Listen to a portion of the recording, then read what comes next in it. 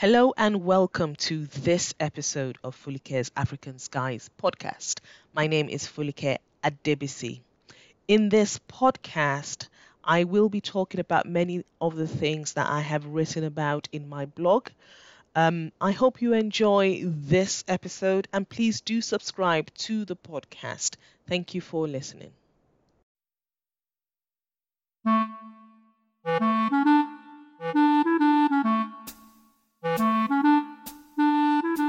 Hello, and welcome to RD and the In-Betweens. I'm your host, Kelly Preece, and every fortnight I talk to a different guest about researchers, development, and everything in between.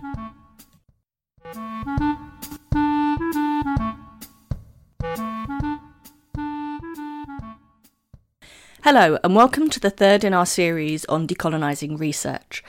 For this episode, we hear from Dr. Fuluka Adebisi from the University of Bristol in her keynote, Decolonisation and Research, Finding and Unsettling Your Why. So I've been asked to give this keynote, which I have titled very, very roughly, Decolonisation and Research, Finding and Unsettling Your Why. So my aim here is to try and give a rough definition of decolonization, what decolonization is not, what does that word then mean for research as a sort of a broader concept, and sort of reflect on the ways in which the relationship between sort of decolonization, colonization, colonialism, coloniality, how that relationship or what it has resulted to or in terms of research, and how can we think beyond those sort of that relationship or that nexus. I'm going to attempt to speak for about 30 to 35 minutes. It never entirely works well, so maybe 40 at a push, and then leave room for questions. Since I'm completely in charge, you can put questions in the chat, so I'll come back to them once I finish. I am going to be talking, my area of expertise is mostly law, so I'm going to be talking to a certain extent at a particular level of abstraction. So I would really be, I really look forward to the types of questions you will have pertaining to your own sort of areas of expertise, research that you are doing. So before I go into this, I just want to thank Kelly Louise Preece for inviting me and for sort of supporting my ability to come here and speak on decolonization and research. I also want to recognize and acknowledge that the very nexus that we're talking about, the relationship between coloniality, colonialism, colonial logics, and research, has produced certain harmful practices. There's certain people who have been the object of unethical research across time and space. And I hope that our conversations today will maybe begin to allow us to do justice to their lives. So I'm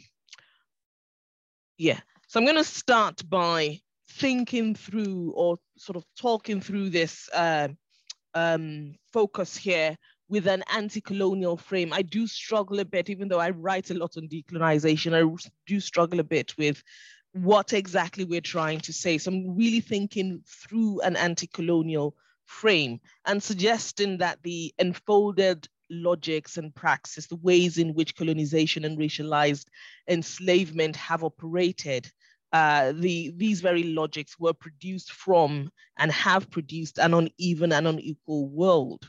And as researchers, we must ask not only that, we research the truth of that production. So what exactly did racialized enslavement and what exactly does continuing or ongoing colonialism entail, but also question how our own logics, our own theories and praxis, the things we do as researchers, what part do they continue to play in the production, maintenance, and reproduction of this unequal world? And why exactly do we research? It's definitely not for the money, considering how much researchers are not paid. So why exactly do we do research? What world do we want our research, the knowledge that we produce? What world do we want it to produce? The world we have, or a new or different world? I often describe the world we have as a world of scars, smudged fingerprints, and broken bones. So, is it possible, considering the standards of our disciplines, the structures in which they exist, the world in which it is embedded, is it possible for our research, what we research and how we research, to change the world?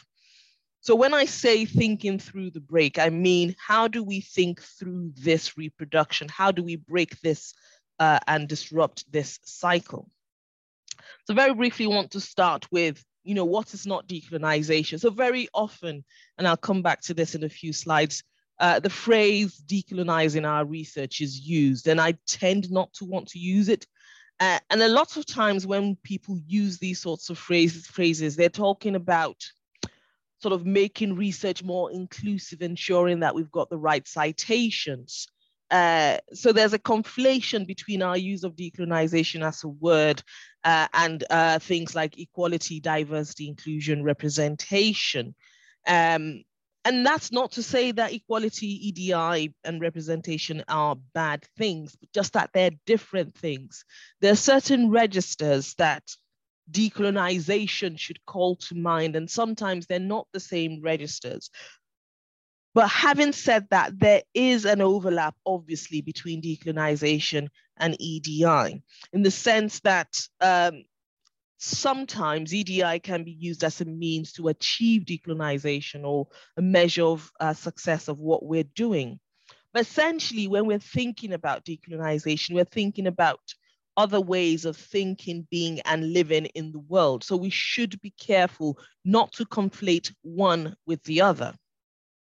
So having said what decolonization is not, I then am sort of forced, or have put myself in a sort of tight spot of having to define decolonization.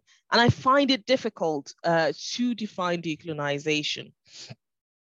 But one way to think about it is sort of lots of writers, for example, Sylvia Wynter, Anibal Quijano, Nelson Maldonado Torres, and so many others. They put the inception of colonialism/coloniality around the 15th century, so 1492, 1444.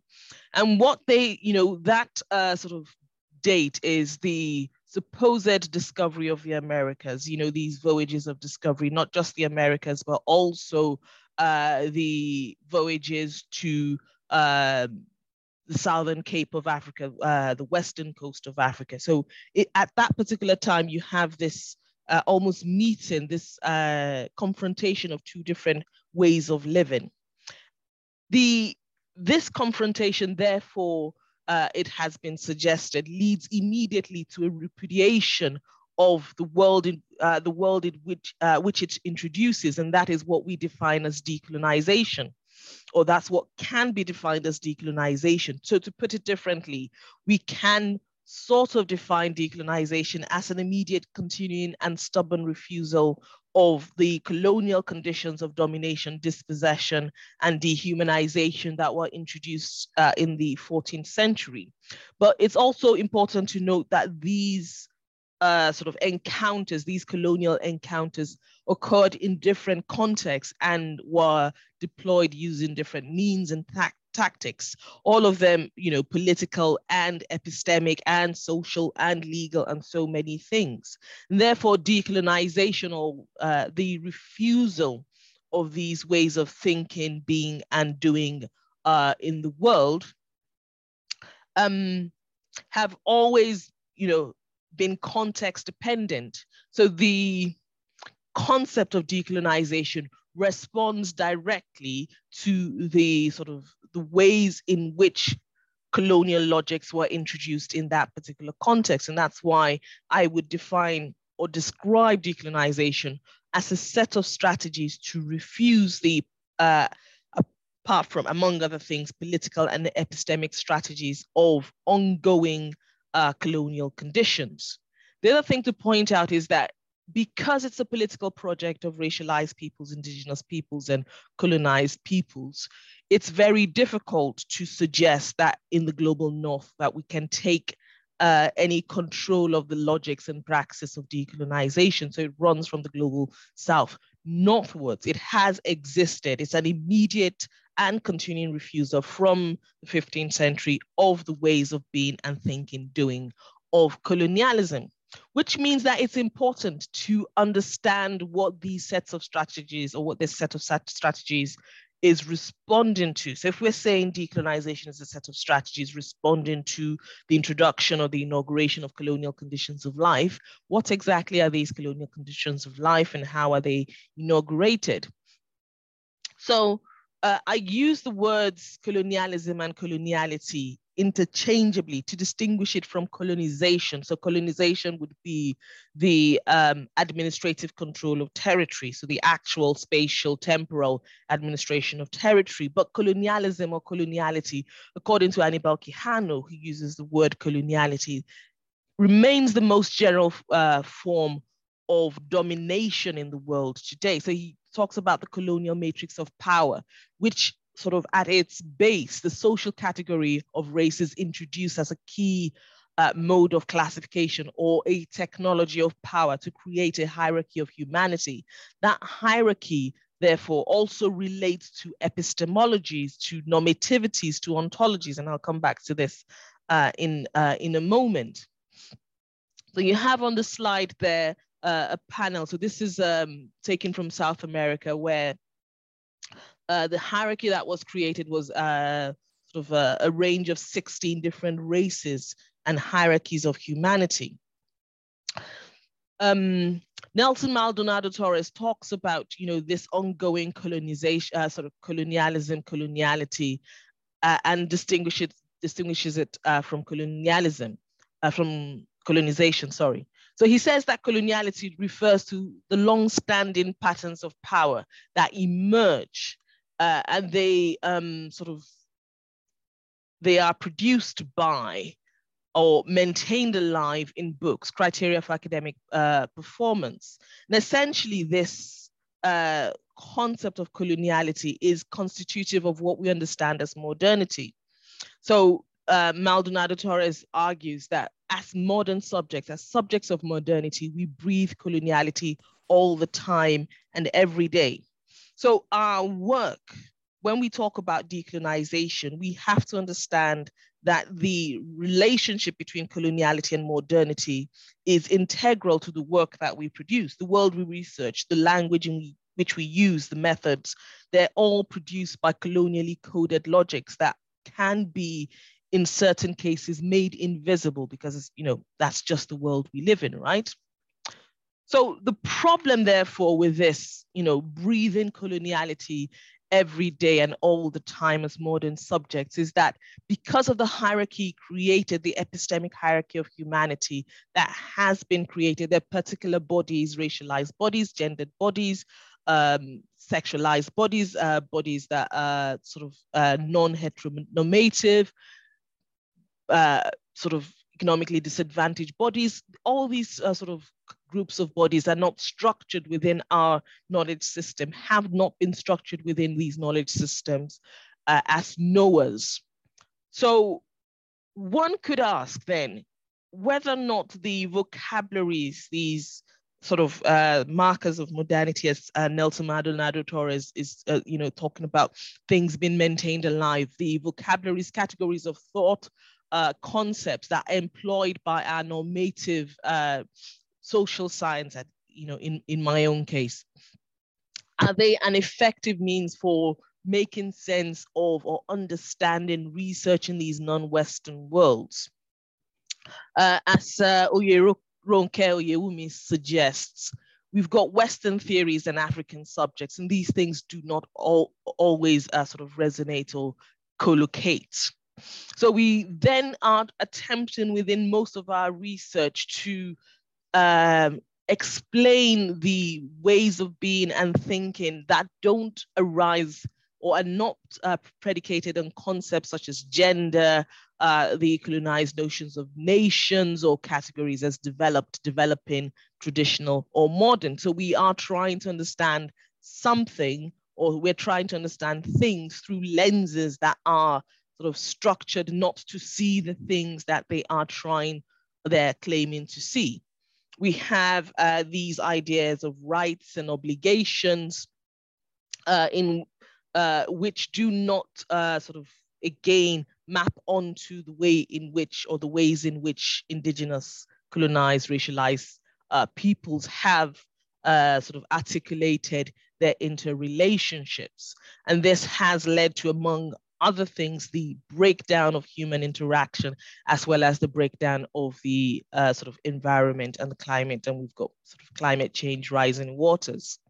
So essentially what we're doing in many cases is we're taking people's experiences and trying to transpose them through preconceived categories, assimilating them into terms that are then put into work, but they're not seeing the things that we are trying to make them see.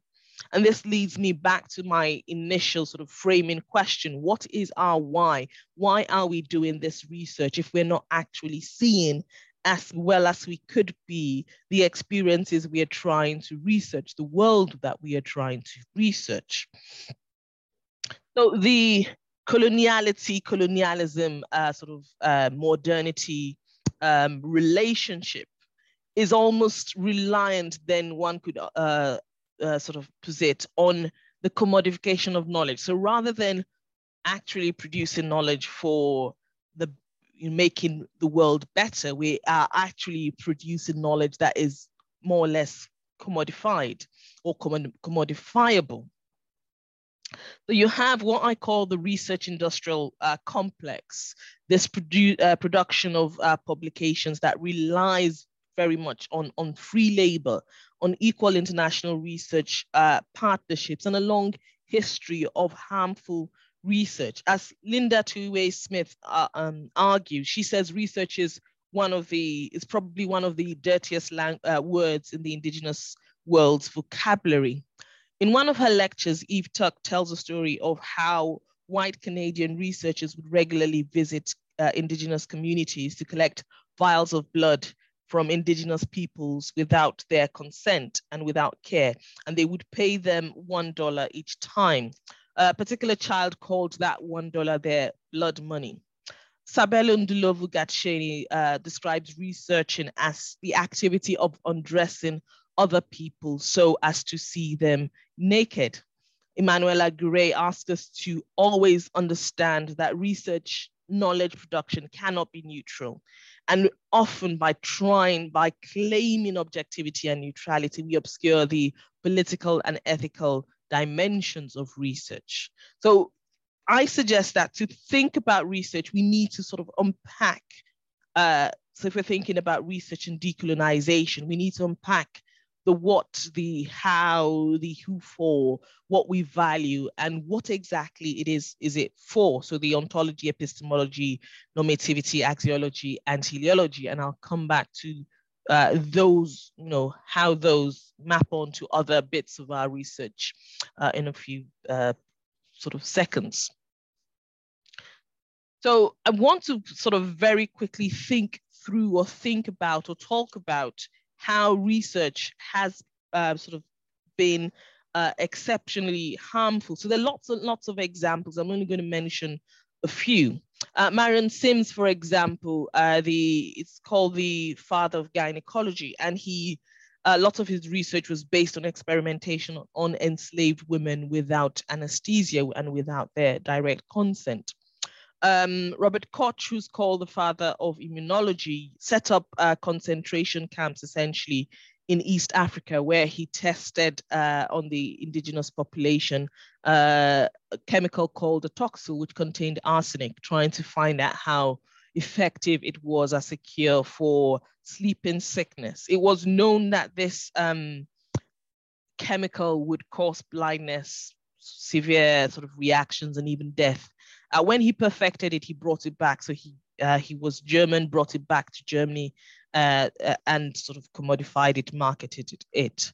The Tuskegee syphilis experimental study involved the sort of treatment, so to speak, of or the injection of Black subjects or Black men with, so they were being studied, about 400 Black men were being studied. They were deliberately left untreated so that doctors could study syphilis. They were told, the subjects of the study, all Black men, were told that they were being given a cure. Most of them died horrifically. Then we've got Henrietta Lacks, whose stem cells were taken without her consent, again commodified without her family's consent. The Kamloops residential school in Canada, the Indigenous residential school, where very young children between the ages of 4 excuse me, and 15 were taken from their families. In the past year, it was discovered that there were mass graves on that particular property, and several other mass graves in residential schools have been discovered. And this was based also on sort of research around, educational research around the best way to provide education for Indigenous peoples. In the current day, we have studies on FGM, we have studies on child soldiers, we have there was a study in Nairobi, paper was released in 2020, where the subjects of the study were left without wastewater and water for about 10 months. What we have, therefore, excuse me, is a long history of over-researched communities in a context in which the presumptions sort of around the time are that these over-researched communities are not, so they fall into this hierarchy, into the bottom of the hierarchy of humanity. So the underlying questions that I sort of raised earlier, the ontology, the epistemology, normativity, teleology, axiology of these studies affect and continue to affect the design, care, research questions that are being put forward, the very, as I put it, why of the research. So if we as modern subjects breathe coloniality all the time and every day, how then is our research continually being shaped by the breadth of modernity that is constitutive of coloniality? How do these sort of questions around who we are as human beings and where we live as, you know, the earth or the planet upon which we live, how does that affect the very research that we do, the very sort of languages, vocabularies, concepts upon which we rely, and how do we try and break out of those? So there is a paradox here. And this is why I kind of try to trace my examples of this sort of harmful research from a period of racialized enslavement till 2020, that we think that as, you know, time continues to move on, there is progress being made. We are becoming more aware of the ways in which race permeates the structures of our research projects, and there is increased urgency to addressing that. So, you know, we keep on saying, well, we have to do better. We need to sort of decolonize this and decolonize that, or we need to be aware of, you know, questions of diversity or inclusivity. But what is actually happening on the other hand? So on the one hand, we are being sort of becoming more aware, trying to be more inclusive. On the other hand, there is an increased pressure to deliver, and lots of people in higher education will sort of relate to, or will be able to sort of testify to the fact that the publish or perish is increasingly becoming publish and perish. And therefore, this pressure to deliver indirectly relies on racial inequalities. It relies on all sorts of inequalities. And you see this paradox apparent in things like budget spreadsheets, where addressing salary inequalities of partners in the global south, for example, means shrinking the number of outputs that can be achieved within a fixed project budget. So metrics and commodification essentially will continue to produce bad ethics, and these bad ethics rely on these sort of vocabularies, these concepts of humanity that have always been harmful and continue to be harmful. So how do we move beyond research ethics as a form of litigation protection and think through this, paradox, this research paradox? We are more aware of this racial inequality, but we continue to be reliant on these sorts of inequalities to produce outputs. That brings me back to the question that I started with when we use the word decolonization.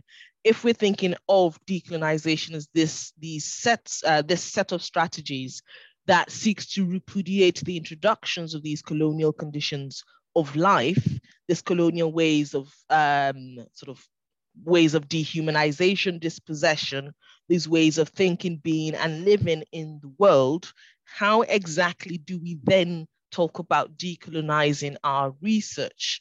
And I suggest that maybe we cannot do that, but I'll sort of give a few suggestions in the next few slides and then close. And one of the reasons why I suggest that we cannot think that far at the moment is because we are often bound by the standards of the discipline.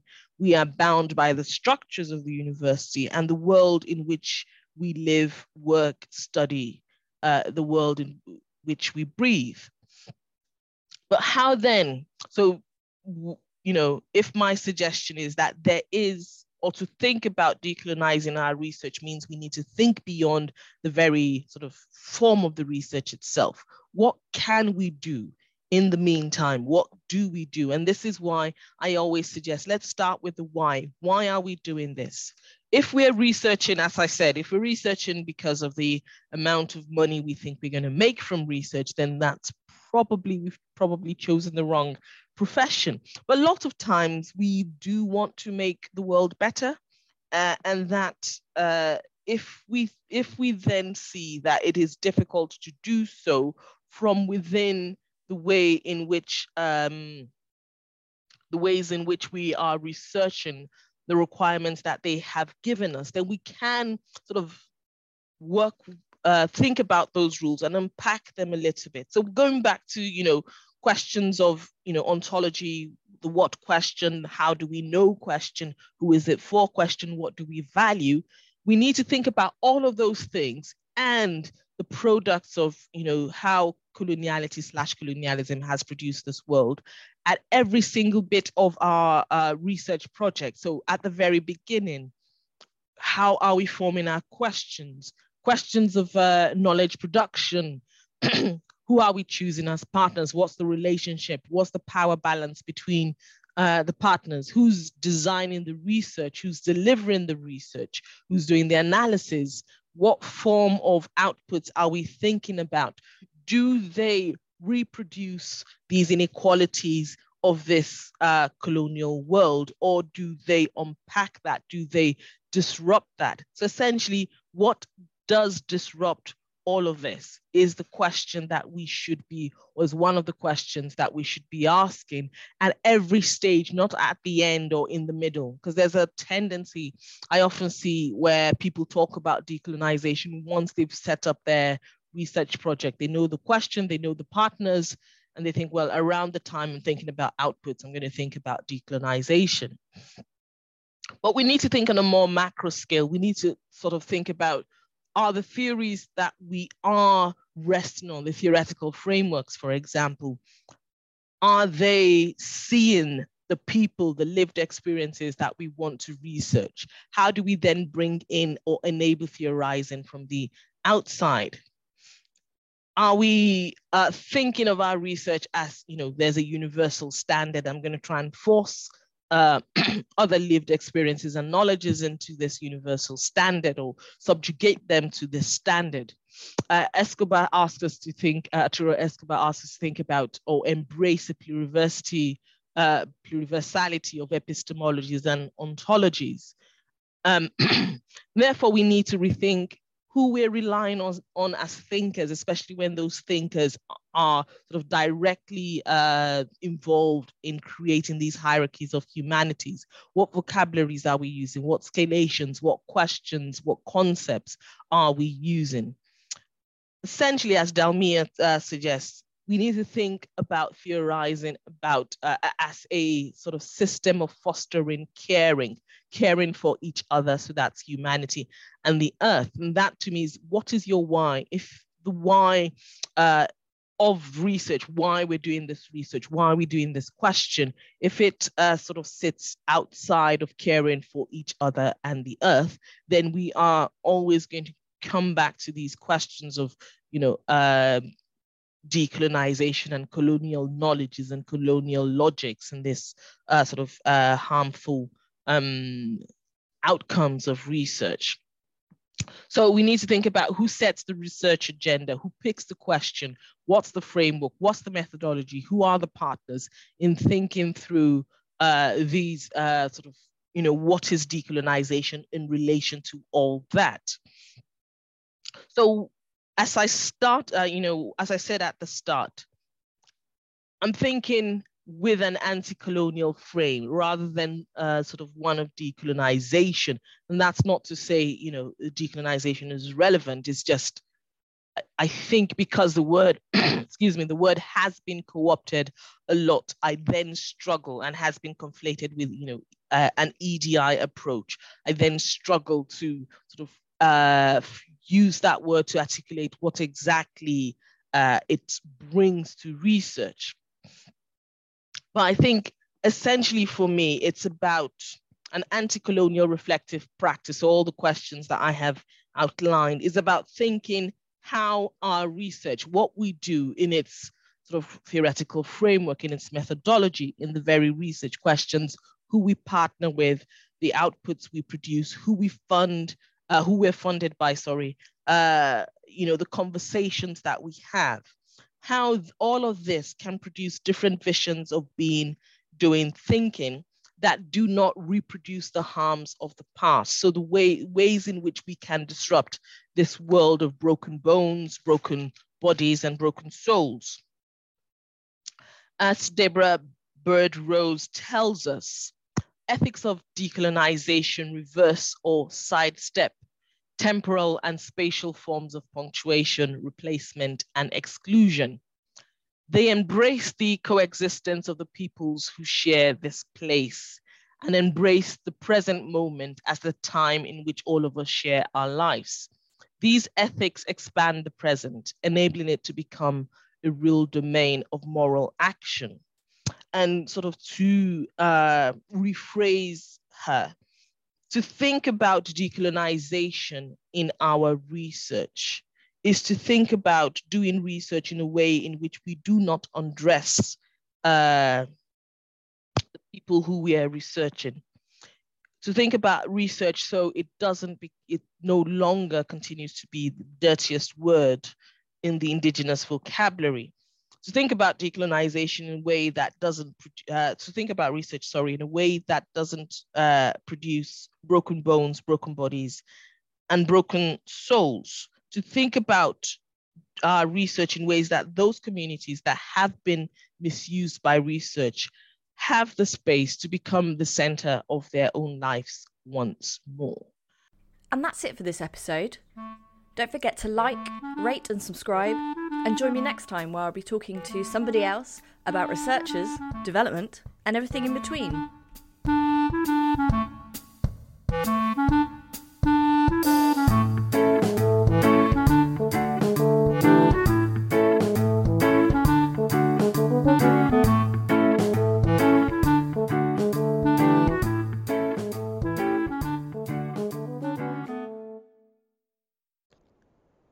Thank you for listening to this episode of Fuluke's African Skies podcast.